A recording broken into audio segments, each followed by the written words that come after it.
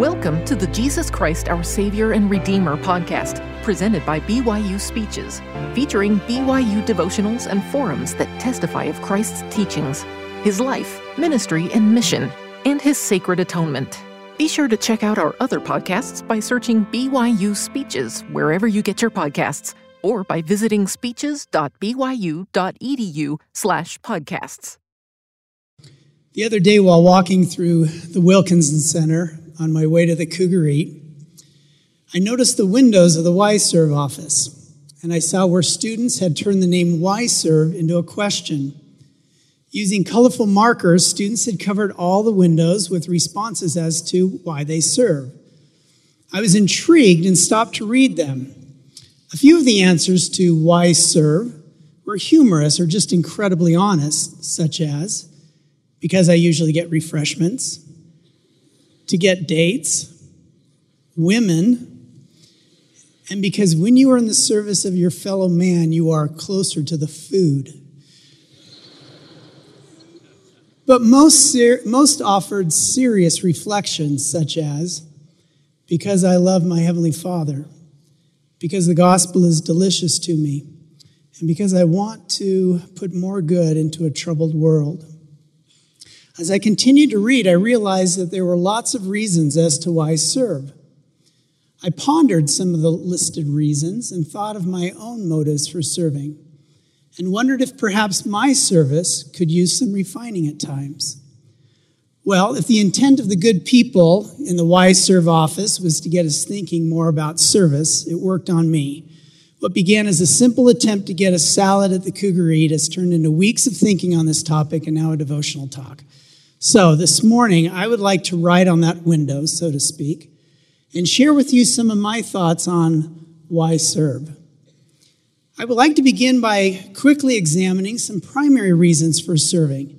Elder Dallin H. Oaks has made the task easy for me. In a conference address given when I was a student, he introduced reasons why people serve, in ascending order from lesser to greater. The first and lowest reason is hope of earthly rewards, where our service is focused on receiving honor, praise, or recognition.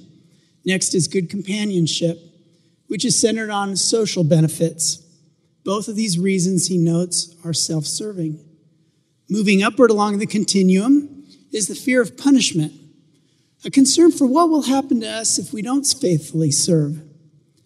Next is serving out of duty or loyalty, a motive that's commendable and will merit blessings, but still falls short of the ideal. And then there's hope of an eternal reward, a powerful source of motivation, but not quite there yet.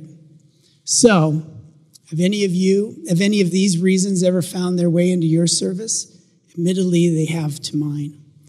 Elder Oaks then reminds us of the highest reason, the more excellent way, which is charity, the pure love of Christ, the greatest of all virtues. He explains, it is not enough to serve God with all of our might and strength. He who looks into our hearts and knows our minds demands more than this. In order to stand blameless before God at the last day, we must also serve Him with all our heart and mind. Close quote.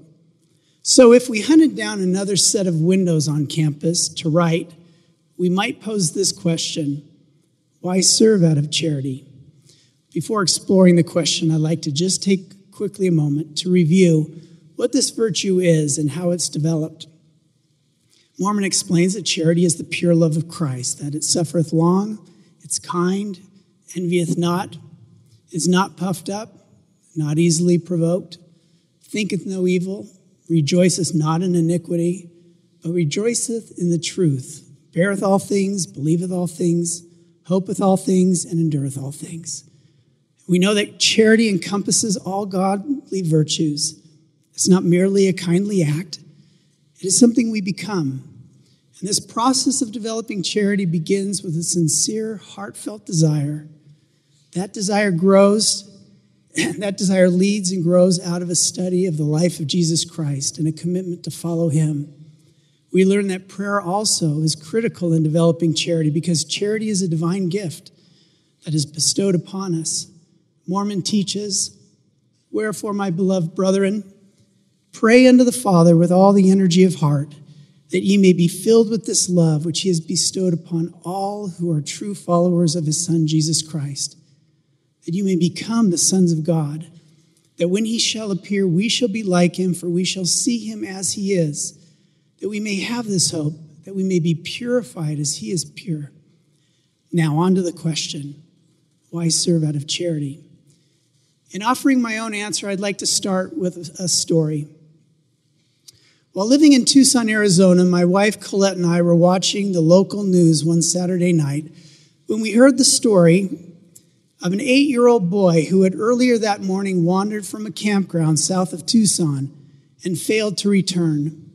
The terrain into which he wandered included mountains, gullies, foothills covered in desert vegetation, much of it dense, making the search very difficult.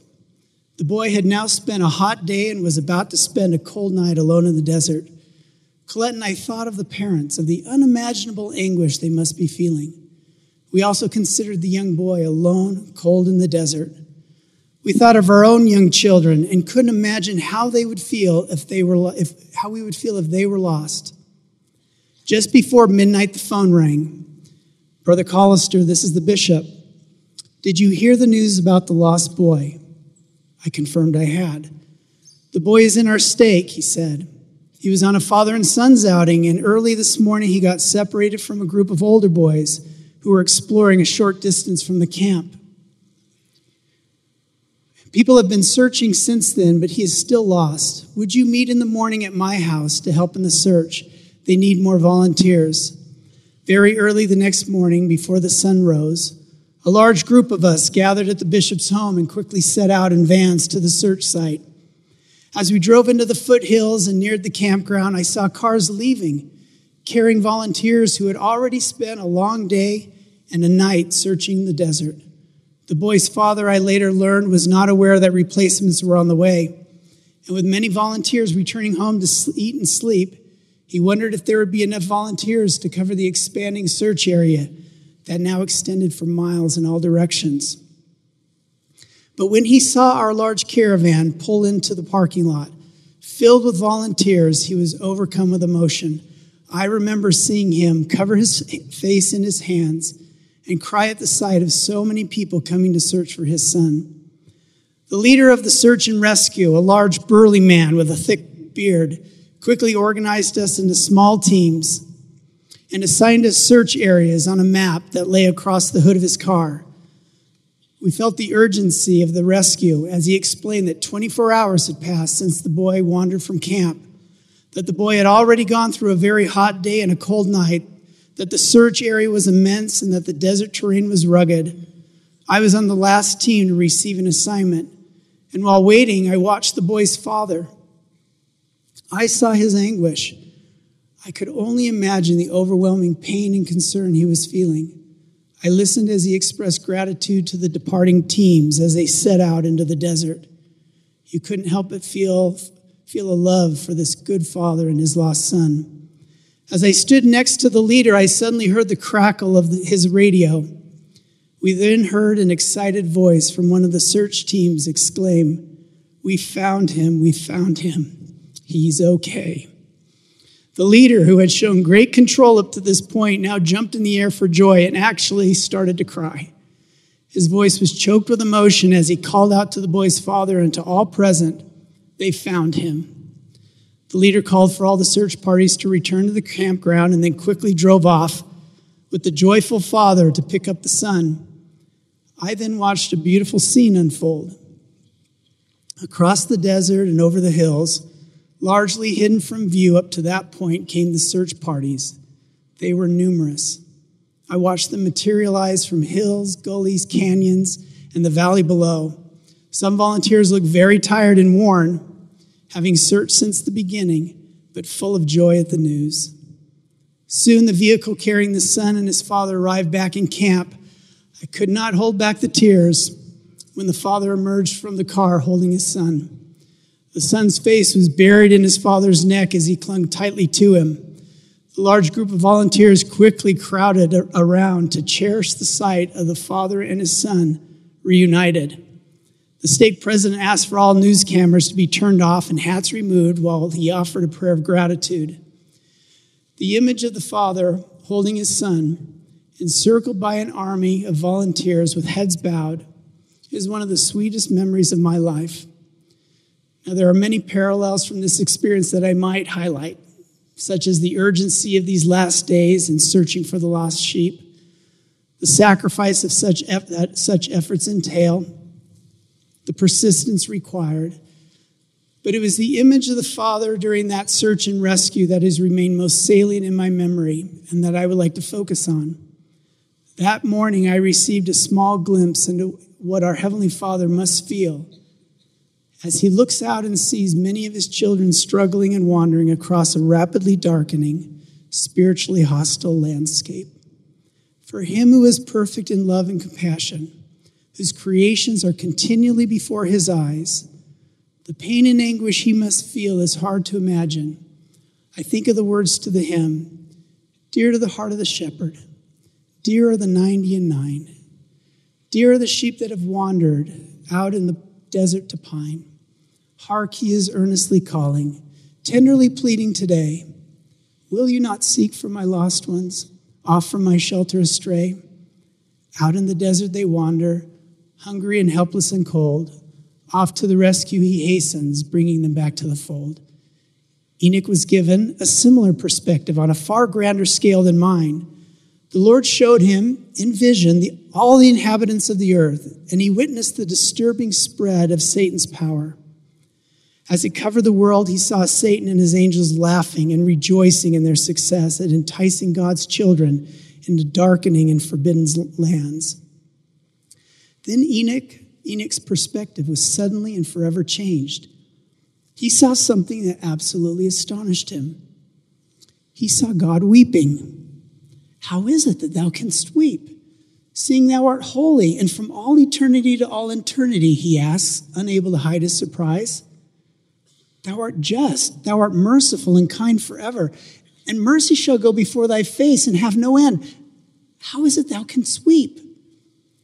In answer to Enoch's question, the Lord described the future suffering of his disobedient and unrepentant children and says, "Wherefore should not the heavens weep, seeing these shall suffer?" Enoch learns that God feels anguish and pain and sorrow for his wandering and suffering children. Enoch witnesses the great depths of God's love and compassion for each and every one of us, not just on some general, abstract level, but on an individual, intimate, and personal level.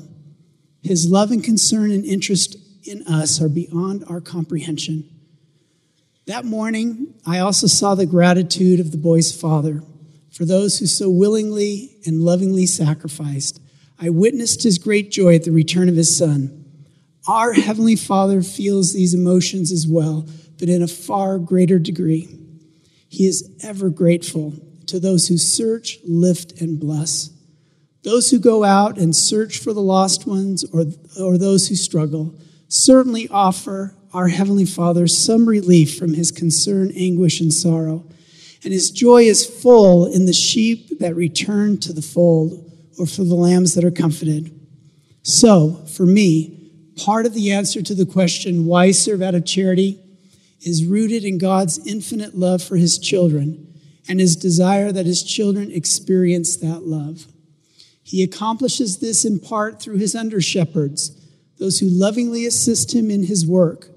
When our service springs forth from the wells of charity, we experience God's love as it flows through us to those we serve, and they in turn come to feel that love.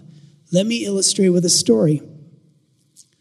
Many years ago, as a freshman at BYU Hawaii, I was passing through some very difficult life experiences. I was also aware of my imperfections and felt distant from my Heavenly Father. I was not guilty of any egregious sins, but I was not where I wanted to be spiritually. I was much like the boy who, through carelessness, had wandered into the desert. On a particular Sunday, a conference was held on campus presided over by President Spencer W. Kimball. He spoke to a large gathering of saints who had come to hear the prophet. I remember feeling the Spirit as he spoke.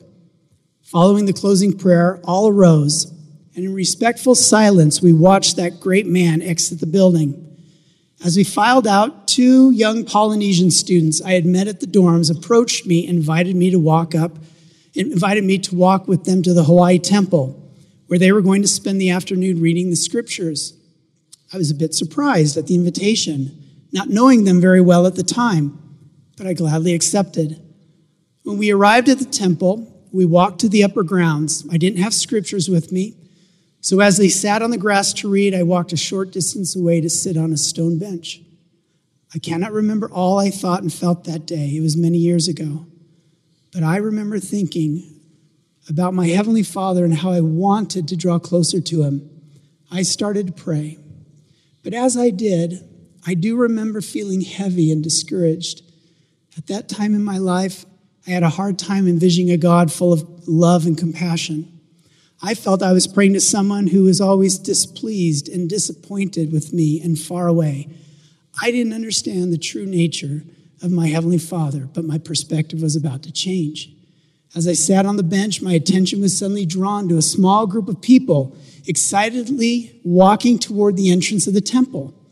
I looked beyond them and saw, to my great surprise, President Kimball and some local and general church leaders coming out of the temple. They were walking down a sidewalk that led to a gate where cars had just pulled up to carry them to the airport. A half dozen or so people lined the sidewalk, waiting to greet him as he made his way to the awaiting cars. I stood up and apprehensively approached the sidewalk, deciding to remain a short distance away from where he would pass. However irrational it may sound, I was afraid to approach him. I decided that as a prophet, he might be able to peer into my heart and see my imperfections. I felt that I was in need of greater spirituality and a serious haircut. So I decided to remain what I consider to be a safe distance from the sidewalk. Well, I miscalculated. As he passed by, he looked right at me. I then recorded in my journal what happened next. President Kimball suddenly stopped and turned and headed right for me. The prophet grabbed my hand, gave me a hug, and kissed me on my cheek, and then looked me in the eyes and said, "I love you." End of quote. I was overcome with emotion. The only words I was able to get out were, "Thank you."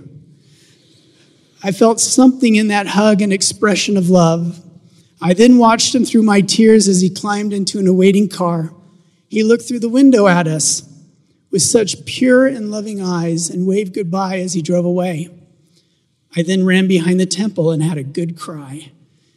Yes, I felt President Kimball's love for me, but his love pointed to the wellspring from which it flowed. I felt an outpouring of my Heavenly Father's love for me, so real and so clear. The feeling remained with me for a time. President Kimball's act of kindness could have come from the groundskeeper that day, because if it had flowed from the fountains of charity, I'm convinced the same results would have followed. Having it come from the prophet certainly made it very special. But what flowed through him and was communicated to me was my Heavenly Father's love. He was reaching out to me through one of his special servants and through 2 wonderful students through whom the pure love of Christ flowed to me that day. Through that experience and others, I've learned that as we strive to follow the Savior, and as we fervently pray for charity, our service undergoes a remarkable change. We begin to feel his love more keenly for those we serve, and we feel his love for us as we serve, and the outcome can be marvelous. When our Heavenly Father bestows his love upon us, it is not meant to simply pool within us, but as it flows through us to others in Christ-like service, we are transformed. Like a river flowing over rough stones that with time become smooth, polished, and beautiful, his pure love as it flows through us transforms our nature and blesses those we serve. President Kimball once said, "My life is like my shoes, to be worn out in service." That same discipleship defines President Monson's life and so many others that we all come to know. They are Christ-like because they strive to serve as he did. Perhaps at times you may feel that God is not aware of you, or that you haven't felt his love. I believe that if you will reflect for just a moment on the loving service you receive from others, you will see the workings of the Lord moving in the background. The Lord may move someone to offer a hug, a smile, a kind note, or an invitation. I believe that Heavenly Father is far more involved in those experiences than we may know. Another reason we serve out of charity is because charity can deepen our love for our Heavenly Father and for his children. Robert L. Millett once said, "As we live in a manner that allows the Spirit to be with us regularly, we begin to see things as they really are. Our love for God grows as we begin to sense his goodness for us, and we become aware of his involvement in our lives. And as we begin to acknowledge his hand in all that is noble and good and worthy." I remember a few weeks ago feeling weighed down with a heavy matter. I prayed for a time, asking the Lord to lift my spirits. I arose from my knees and went downstairs to the kitchen where my wife Colette was loading the dishwasher. She stopped in the middle of loading, looked up at me, and immediately walked over to give me a hug. When she eventually pulled away, she said, "Are you all right?" I was surprised at her question, knowing she knew nothing of the difficult matter. She said she felt an impression in that moment to give me a hug. I marveled at a Heavenly Father's kindness and tender mercies that he would prompt my wife to lift my spirit. He might have lifted my spirit while I was praying, which he sometimes does for us. But instead, he chose to work through her. As a result, Colette felt and witnessed his love, as did I, and the experience served to bring her and me even closer together. At times, we're called upon to serve those who at times may make it difficult to love them. The Savior taught, "For if ye love them which love you, what reward have ye? Do not even the publicans the same?"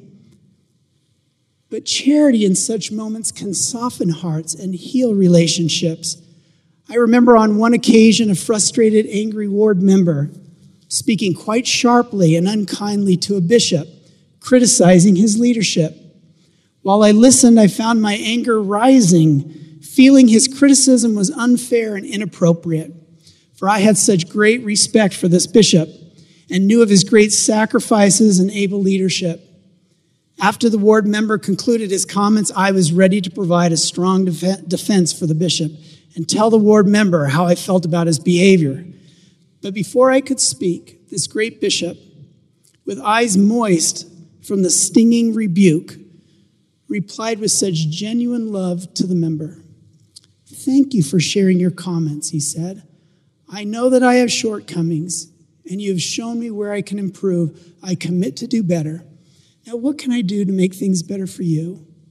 A spirit came into that room, and a change came over the ward member, a visible softening, followed by an apology. The bishop expressed his genuine love for this man, and the meeting came to a close. I remained in the room until the ward member had left, and I was alone with the bishop. I couldn't speak. I was so moved by what I just witnessed. It was charity, pure and sweet. The bishop looked over at me, and he could tell that I was emotional. He asked if I was all right. I couldn't answer for a moment. I then told him that I had just witnessed one of the most beautiful Christ-like experiences of my life and thanked him for it. In closing, I want to draw upon Ezekiel's vision in which he sees a millennial temple built in Jerusalem and witnesses waters suddenly bursting forth from the threshold of the temple, flowing eastward to the Dead Sea. Joseph Smith spoke of the literal fulfillment of the future event. Now imagine Ezekiel standing on the bank under a hot Judean sun, looking over this miraculous river in the desert as it flows from the temple and journeys eastward. In the vision, an angel invites Ezekiel to walk with him along the bank 1,000 cubits and then wade across the river. As Ezekiel crosses, he notices that the waters reach to his ankles. While this must have offered him some relief from the heat, the Lord never meant for him to have an ankle-deep experience. No, the river offered far more. But to feel more of this river, Ezekiel obediently followed the angel further downriver along the bank. As he progresses another 1,000 cubits, he's instructed to once more cross the river. This time the river has risen up to his knees. The pure, clear water flowing through the hot, arid desert valley must have been so refreshing to Ezekiel.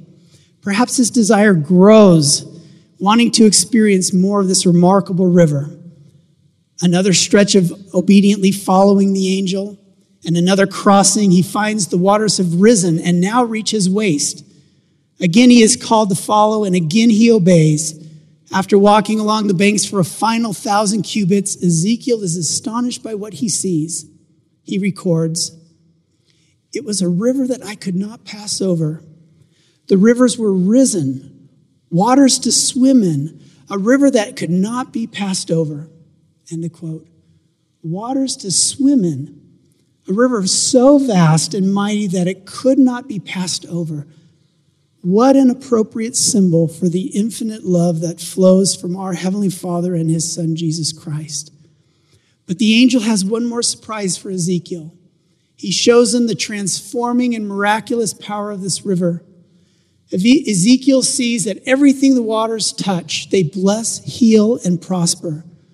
The desert landscape is literally transformed. It comes alive with an abundance of trees and fruits of all kinds, and plants whose leaves contain healing powers. He beholds great fish in the river, drawing people from all around who cast in their nets. To his joy, he then witnesses the pure waters ultimately flowing into the Dead Sea, healing waters forever. Ezekiel concludes, "Everything that liveth, which moveth, whithersoever the rivers shall come, shall live." Such transforming and healing powers point to the atonement of Jesus Christ, the ultimate expression of love. My prayer would be that we might desire with all our hearts to swim in such rivers, in such waters, not ankle or knee deep, but experience waters to swim in. This is only possible to the extent that we follow the Savior in faith and obedience, and pray with all our hearts that he might bestow his love upon us, that we might feel those living waters of the Spirit, of the pure love that flows to us from our Heavenly Father and his Son. They desire that we direct these waters to others through our Christ-like service. This is why we serve out of charity. The fruits of charity will be a greater desire for the eternal welfare of others, a heart that is quick to forgive and slow to judge, slow to anger, that sees the good in others, that is patient and kind and seeks those in needs. I'm grateful for the great shepherds that have blessed my family and me, who have led me to these living waters through Christ-like service. Isn't it exciting to see out over this mortal desert and see so many missionaries, over 88,000 strong, young and old, searching for our Heavenly Father's children to bring them out from the desert to these healing waters? It's inspiring to see so many of you making your way to the temple, lovingly fulfilling callings, doing genealogy, performing simple, everyday acts of kindness, a hug, a smile, a compliment, a note, an expression of love. May we strive to do a little better each day. I wish to close with the final verse of the hymn I cited earlier. In response to the Lord's plea, "Will you not seek for my lost ones?" I would pray this might be our answer to our loving Heavenly Father and his Son, Jesus Christ. Green are the pastures inviting, sweet are the waters and still. Lord, we will answer thee gladly. Yes, blessed Master, we will. Make us thy true under shepherds. Give us a love that is deep. Send us out into the desert, seeking thy wandering sheep. I say this in the name of Jesus Christ. Amen. You've been listening to the Jesus Christ, Our Savior and Redeemer podcast, presented by BYU Speeches. Please check out our other podcasts of recent speeches, classic speeches, and BYU Speeches compilations on overcoming adversity, by study and by faith. Come follow me, love and marriage, and the prophet Joseph Smith. Go to speeches.byu.edu and click on podcasts for more information. You can also find all BYU Speeches podcasts at your preferred podcast provider.